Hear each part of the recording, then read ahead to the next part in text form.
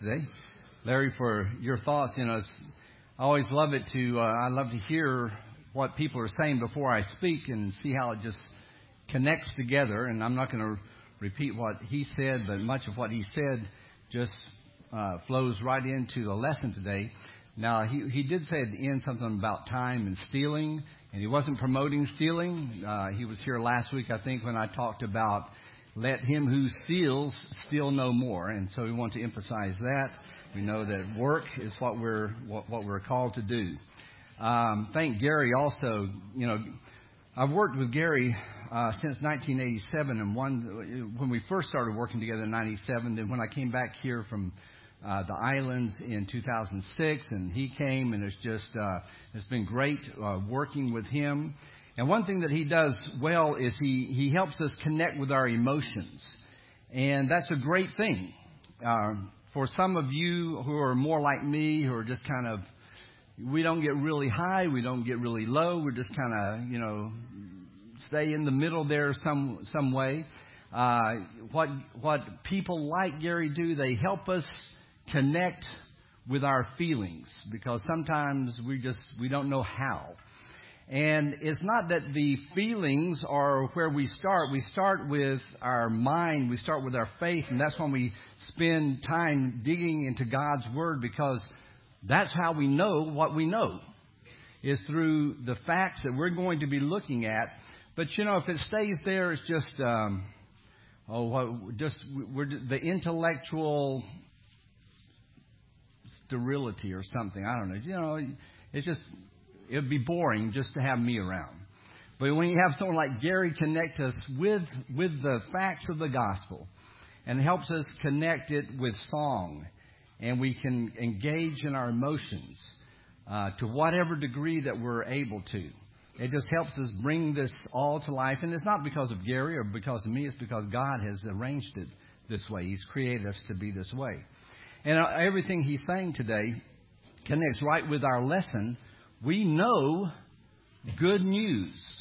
We're going to talk about some good news today from 1 John chapter 5, verse 20.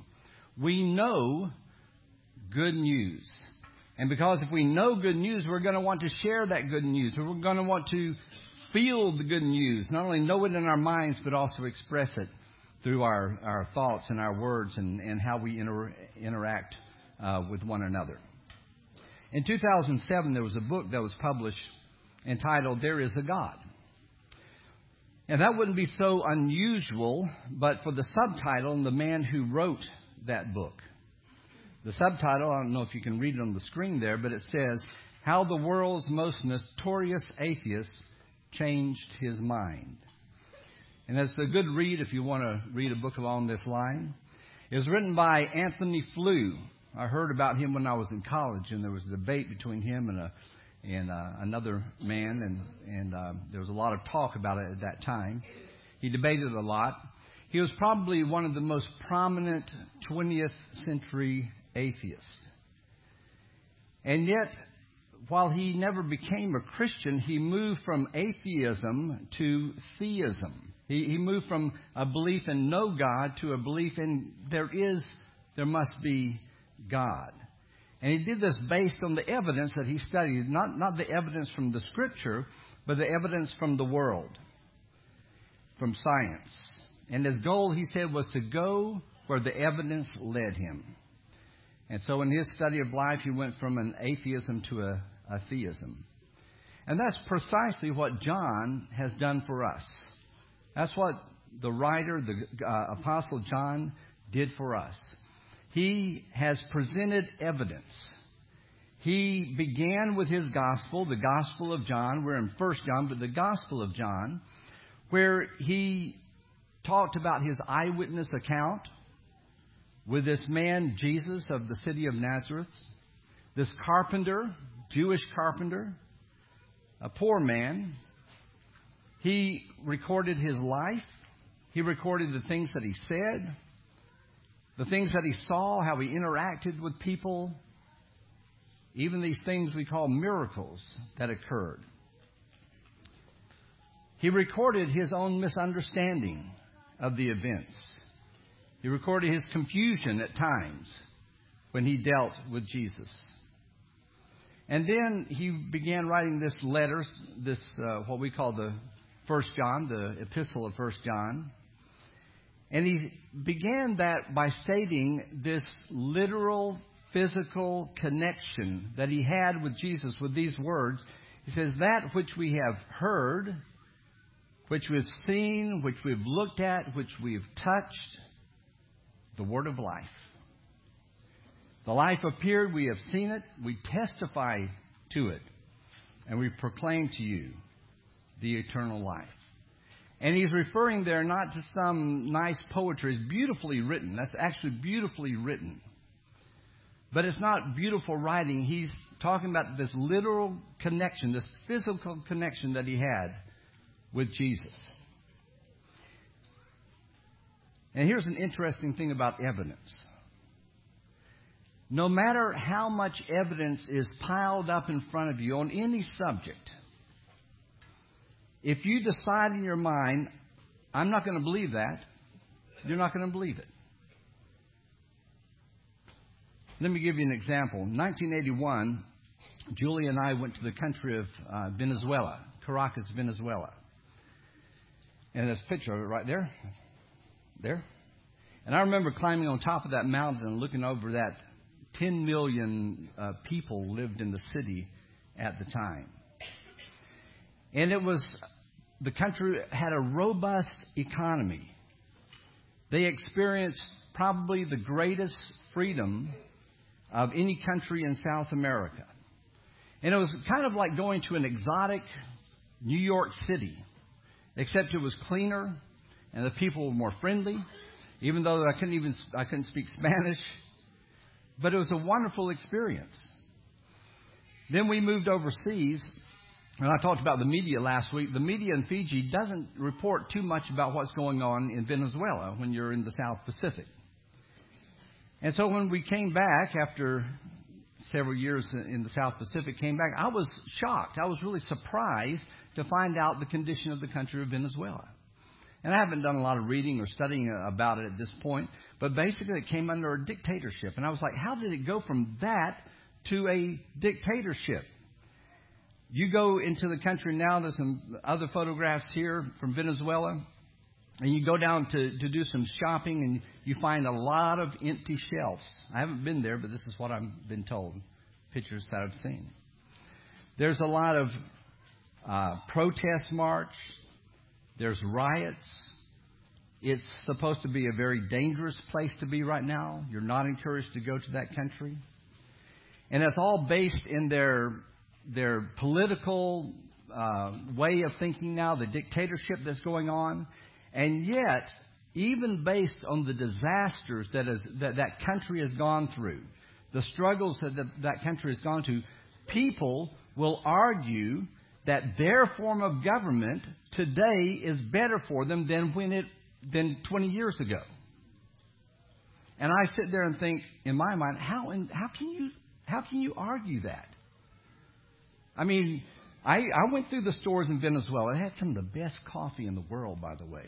It was great coffee. And you walk in the stores, and they're just like our stores, full of things. And now they stand in line to get food. And people will say, no, they're better off now than they were under the previous government. You see, what I'm saying is it doesn't matter how much evidence we pile up on anything. You can still choose to ignore the evidence. You can still choose to argue the other way. If you're married to a philosophy, you'll live and die by that philosophy, even though all the evidence points in another direction. And so what has happened here from the Gospel of John to this letter, he's been presenting evidence over and over. And then it's evidence of who he was in the Gospel. And in this letter he's saying, and here's how it works out. Here's the working out of this evidence of who Jesus is. This, what we've been looking at in 1 John, is primarily to believers, to people who believe, who've said, yes, I've come to faith, I believe him. If you're a Christian, what he is saying is, how are you now going to live based on what I've presented to you? What does this look like in your life? As I put this before you, as a believer, are you going to believe the working out of it, or are you going to say, no, I'm not sure about that? And in the same way, we as Christians struggle with our faith. We struggle with our belief. And John says some really fantastic things that border unbelievable. And as we look at them, we need to approach and say, well, am I going to believe that? Am I going to live that out? Or am I going to ignore that evidence? He's helping those of us who have taken that testimony in the gospel. And the testimony in the gospel says something like this, that we believe that Jesus is the Christ. And I believe it's on our next screen. That Jesus is the Christ, the Son of God. And that believing we may have life in His name. He said, I've given you all this information, chapters 1 through 19, about this man that I interacted with. And He says, I wrote that you can believe in Him, and by believing, you're going to have life in His name. And now He takes that faith that many of us have stepped into, and He takes it a step further, and He says, now as we work out the practicalities of this new life, as we go through the struggles of just living. Gary shared with us how people in his life that he's close to died in the past week. And we struggle with that. I mean, a man dies and his wife has previously died, and there's two young people, 20 and 18 years old, that are left without their parents. And we struggle with that, and we think, why? And we're faced with opposition in this world, and opposition on our workplaces. There's philosophies all around us that are just going this way and that way. And He says, now those of us who have believed in the Son of God, now what do we do it? What do we do with that? And He says, I've written this little letter so that we who believe in the name of the Son of God, in the character of the Son of God, in the character that we've seen here and what He has done, that you may know you have eternal life. You see, it's really hard to go to the first step. In a sense, it's hard. It's difficult to go to that first step from unbelief. I'm just looking at the world, whatever, and look at the evidence of Jesus and say, okay, I'm putting my faith in that person. I believe that He was the Son of God. That takes a step of faith. But it doesn't stop there. Once you're in that faith, then there's steps to take to say, and based on Him, I also believe some other things too. I'm going to put some other things into practice in my life. In verses 18, 19, and 20, He's summing up everything. Everything He is saying is He's summed up in these three verses. And he brings them back to the forefront of our mind. He says them in a little bit different way, but everything He's been saying in all the first in these 5 chapters, He sums it up in this conclusion. And He begins by saying, we know these things. The first thing He says is, we know we don't live in the condition of sin. Now, you see, it's going to take faith to believe that. And let me just read it in verse 18. He says here, we know anyone born of God does not continue to sin. The one born of God, who is born of God, keeps him safe, and the evil one cannot harm him. From the very first chapter, we were told that we as Christians do sin. We do sin. And as I pointed out when we talked about this, he's talking about even though we do sin, we're not in the dominion of sin. We're not in the condition of sin.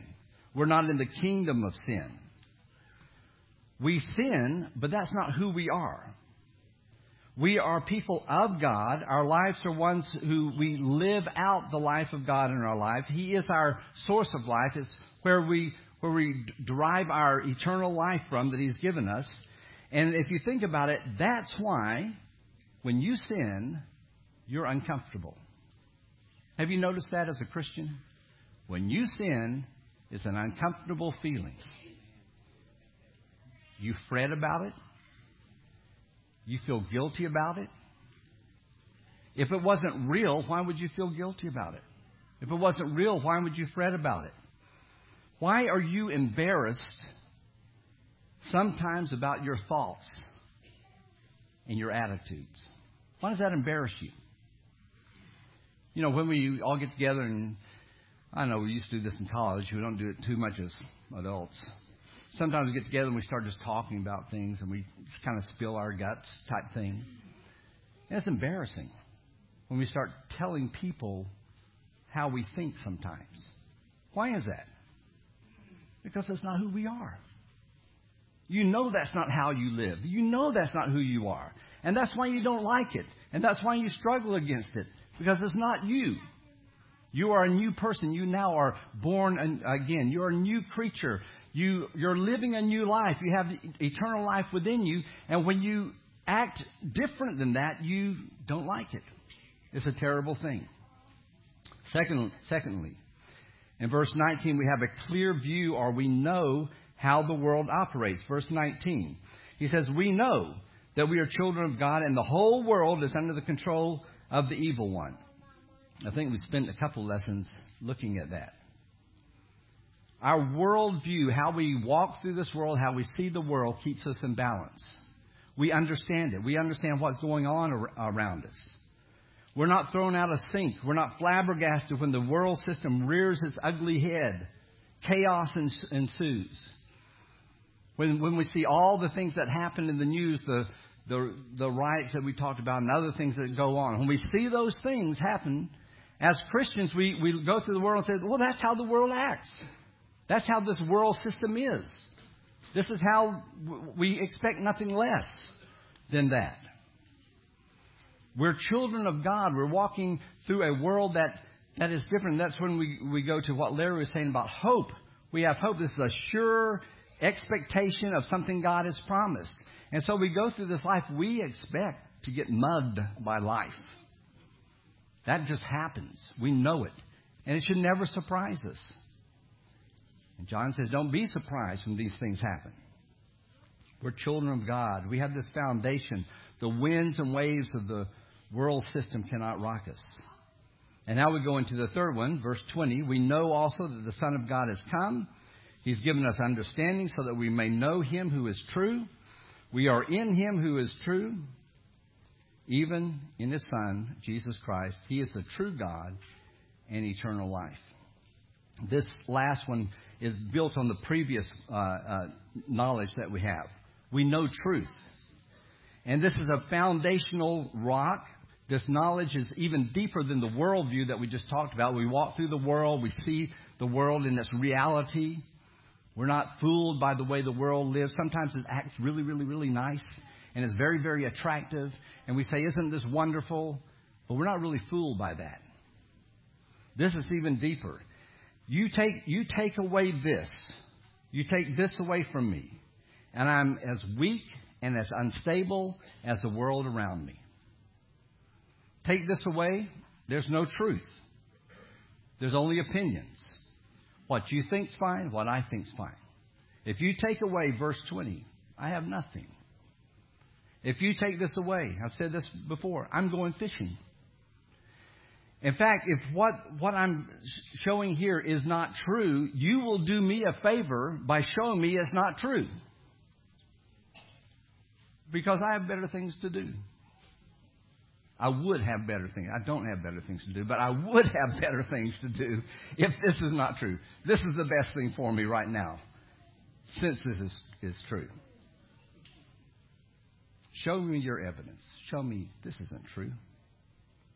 And so we're going to look at two solid truths and one result. And in truth, we're going to look at two solid truths, and we're going to look at the result of that in our next lesson. Number one, we know the Son of God has come. And this is factual knowledge. We know this. I've called this book knowledge. This is intellectual knowledge. This is information that we have. John uses two words when he uses the word know, K-N-O-W. And one is his intellectual, up in our brain knowledge, and the other one is knowledge by experience. And we need both of them. It's kind of like when Julie and I do premarital counseling. We'll have a couple that have never been married before, and they come in and we start talking about the principles of marriage. And when they're young, and if you're sitting in the audience and we premarital counseled you, I'm not thinking of you. It might include you, but it might not. But they'll sit there and smile and shake their heads. Yeah. And they're and you can just read their minds saying, we know all this. We've heard this before. Our marriage is going to be great. It's going to be wonderful. We're in love more than anyone else has ever been in love. Why are you telling us this stuff? Until a year later, when they're married and they come back and say, now I know. Oh, they knew here, but they didn't know in experience.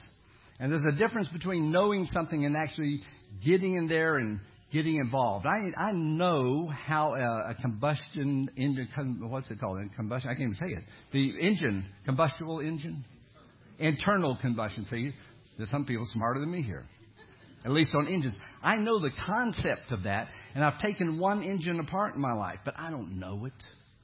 I don't know it. Especially engines today. I don't even know where the spark plugs are anymore. I can't find them. Open it up. Where's the spark plugs? Can't see them.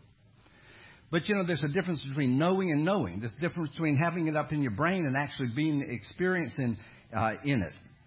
And all three of these knows that we've read in verse 18, 19, 20 is the one up in your brain. It's facts. It's intellectual knowledge. He says, we know this. This is what you've been taught. This is the information you've been given. And how do we know this fact? How do we know these? Because John has said, this is what I've given to you. From the very beginning, when you first started learning about Jesus, this was the information that was given to you. And it circles all the way back to chapter 1, verse 1 through 3, which we mentioned before, of what he experienced, what he saw, what he touched, what he handled. And he gave this information on to us, and he passed it to us and said, look, that's what happened. And this knowledge, this information that we have, is life-changing. As we work it out, as we get into the practical working out of this intellectual knowledge, it becomes real. We begin to see what's going on. It reveals the world around us, the reality of the world as we talked about. We see the world as it really is. It clarifies our thinking. We can have clear thinking here. And it's all centered in the Son of God. It's kind of like this. Some of you who are far smarter than me and Lee know stuff about rockets, right? And I saw Sarah Hard somewhere at one point. Wherever if she's walked out on me, it's okay. But I saw her sometime. And a while back, there was a rocket that they fired off somewhere. I don't even know the name of it. Some of you do. The new rocket they fired off recently, it worked. Yeah, it worked. All right. Some of you know what I'm talking about. Some of you are like me and have no idea. But she knew, and all the engineers and all the people working on it, they knew on paper, factually, this is what happens. This is how this rocket works. But they were so excited when they went out to the field. They were so excited about going off there and seeing it. Why? They wanted to see the practical working of that. And they got all excited and they posted it on Facebook and it was all over the place. How wonderful it was that this rocket went off. The rest of us just lived our life in ignorant bliss. But that's what I'm saying. We can know something in our brain and go, yeah, this is how it works out, yeah. But when we actually see it in practice, we can get excited about it and we say, yeah, that works. I understand how it's working here. And so here we have these knows. It's what we know in our brain, but we're going to know more about it. Number one, the first solid truth is we know he has come. He's come. There's two particular words, as you read through the Greek New Testament, that use this word come. And the most common one is used 632 times. I didn't count them. I read it in a book that tells you about it, lexicon, all this. 632 times, and it just means coming, just like in English, the action of coming. But this word is used far less. It's used 26 times, and there's a nuance there that's deeper. It speaks not only the action of coming, he has come, but it lays a stress on the actual presence of the person. There's a little nuance. If you'll think about it, it makes a big difference. It points more to the person who is coming rather than the action of his coming. And so the focus is on the person. Perhaps it wouldn't be reading too much into it to say, he, with emphasis, he has come. And also further, the tense of the verb here speaks of something that happened in the past, but it has a present reality. There's something that's going on right now. Something happened in the past. His birth, he came. He was born into this world in his life. And now there is 2,000 years later, a present and ongoing result because of that. His life wasn't just a historical event, but it was a coming that now has actions and results in our current life. Jesus, if you think about it, when he entered this world, he changed everything. The direction of the world changed at his coming. Salt entered into the world. Light entered into the world. It preserved the world. I've thought about writing a book. What if Jesus didn't come? And it's mind-boggling. It's just to think about that, much less write something on this. But can you imagine the world if there had never been a Jesus? Go to the Louvre in France. Most of the paintings would be gone. Isaac Newton based his modern science based on his belief in God and the Christ. Where would we be in science if it wasn't for Jesus? A lot of bad things have happened even with him here. But it would be far worse. He changed people. People went from dark lives, living in lies, with no direction other than their feelings and thoughts, to lives of truth, of light, of direction, of clarity, that can only be termed eternal life. That's why he calls it eternal life, because we're thinking right now. We're thinking correctly now. We see the world as it really is. And there was a change of relationships. We went from being enemies of God to being children of God. And that's why the Son of God came. He's the one who came, no less than God himself, entered into the world. What the world needs today is not a good philosophy to live by. We need the one who created the world to come into the world and show us how to live. But I want you to think about that. It's far more than just showing us how to live. If God just came to this world to show us how to live, it'd be a source of continual frustration. I know the good I ought to do, and I have a hard time doing it. We all do that. We know the good we ought to do, and we can't do it. Well, sometimes we can, sometimes we can't. And we struggle with that. And so if all God did was come into the world and say, okay, this is how you do it, we would just live as failures. We can't do it. Showing us how to be like God when we can't is no use to us. We live in that constant frustration. We're only trying to live up to a standard that we can't live up to. Live up to a standard, an achievement we cannot achieve. So it had to be more than that. And that's when we come to the second solid truth. The gift. We've been given a gift. We can't do it. Try and live the perfect life. You can't do it. So whatever the purpose of the Son of God and his coming is, if he doesn't give something to us, if it doesn't come as a gift, we're destined to fail. We'll try hard. Some of us will try harder than others, but we fail. We can't be consistent enough. You can't be good enough. You can't be smart enough. You can't be strong enough. You can't be intelligent enough to live up to this life of achieved perfection. You just can't do it. I used to write down my New Year's resolutions. In the recent years, I've kind of had one or two little goals. Well, that's as far as I've gone. But I used to have a list when I was young. And I was determined to do it. And it lasted a week. That was pretty good, actually. You just can't be consistent. And if perfection in a relationship is based on anything else but a gift from God, will never arrive. If perfection, which I believe we have achieved in Christ, is not a gift, we'll never get it. He says he has given this. I love that. This past week when I was thinking, I skipped over that word. And this is why I go slowly, because you can skip over words and you've read them 1,000 times and you never see the meaning of it. But he says, and he has given us understanding. Has given. That makes it clear. This is a gift. He's given it to you. You didn't work for this. And it's only through our human pride and our human weakness that we attempt to achieve what we can never achieve.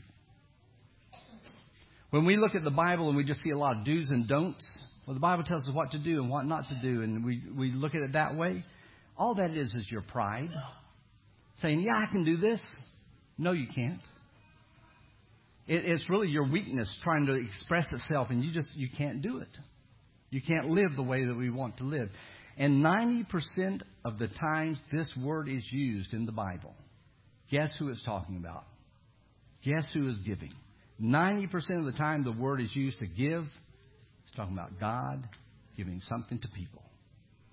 And yet we read the Bible and we see the 10% where we're supposed to be doing something, and we put that stress in our life, and we have such a me-centered gospel. We have a gospel that's centered around what I'm doing and how well I'm doing. No wonder we're frustrated. And that's why we need to be brought back to this, where John says, He is the one who has given us this. Christianity is God-centered. Have you heard that before? Have you heard that from 1 John? I need to go back through all my sermons and just count how many times I've said that the gospel is God-centered. What He's done is Christ-centered. It is a Christ-centered living. It's a Christ-centered from conversion to our lives now. It's all about Him. It's not about us. He gives what we cannot get for ourselves. And what does He give us in this context? All He says is understanding. He gives us a lot of things. Read the 90% of the times He uses it. He gives us lots of things. But here He says He gives us understanding. An interesting word. It's called a compound word. It comes from two different words. One, the first part of it, dia, means through, like going through something. And another one is the word to think. To think through a thing. To reflect. To meditate. God doesn't zap us. That's not the understanding. We're not just walking along thinking about roasting marshmallows and God gives us this understanding. It's not that way at all. We're not just off here in some place and suddenly, boom, God gives us this understanding. There's a responsibility on our part. We have to think things through, but He gives us the ability to think things through, to think this out, to look at the evidence, to go through it with our minds, to reflect on it, to meditate on it. And it's a gift. God has given us this gift of the ability to have this evidence and to think it through. And it's not just any evidence, but the evidence that He's continually laid out in front of us over and over. And this evidence isn't complex. It's not so complex that it only takes a genius to understand it. It's not so complex that it's difficult to think it through. In fact, in 1 Corinthians chapter 1, verse 26, listen to this. Brothers, think of what you were when you were called. Not many of you were wise by human standards. Not many were influential. Not many were of noble birth. Those are the people we look up to. But God chose the foolish things of the world to shame the wise. God chose the weak things of the world to shame the strong. He chose the lowly things of this world and the despised things and the things that are not to nullify the things that are, so that no one may boast before Him and say, look what I did. It is because of Him that you are in Christ Jesus, who has become the wisdom from God that is our righteousness, holiness, and redemption. Therefore, as it is written, let him who boasts, boast in the Lord. It's not that complex. I think one of Anthony Fleur's problems when I've read the little bit I've read about him is he just made it too complex. It's not that hard to understand. It's a very simple message. At the same time, it's deep. And the message is this. Outside of Christ, you're in a state called death. You're going to die. You need life. That's what you need. And so the Son of God came to take your place in death and to give you life. You just need to rely on Him. You need to put your faith in Him. You need to turn from yourself. You need to center your life in Him. And you do this in this simple act of obedience through immersion, like we looked at Mr. Wright back there. I remember your last name because it's a wonderful last name last week. My last name's Wright. Put Him on in baptism. And that's just simply saying, I can't do this. You have to do it for me. And He says, and we have this relationship at that point. It's living out the application that we read in 1 John chapter 1, verse 5. God is light, and in Him there is no darkness at all. There's true truths we know. We know the Son of God has come. We know that up here. And we know that what we've been given is a gift. Now, how does that work out? I'm sorry, I can't go through one verse in one lesson because you're not going to sit here for 2 hours. But we have this is where our ground is. These truths. This is where we're firm. I know the Son of God has come, and I know whatever I have is a gift from Him. Even the understanding is a gift from Him. We're saved by grace through faith, not of yourself. It is a gift of God. If anyone needs to be helped in a public way, we're going to offer you an invitation as our custom is. Our elders will come forward. They'll receive you. If you need prayers for the church for any reason that you didn't put on the blue card, please feel free to come up as we stand and as we sing.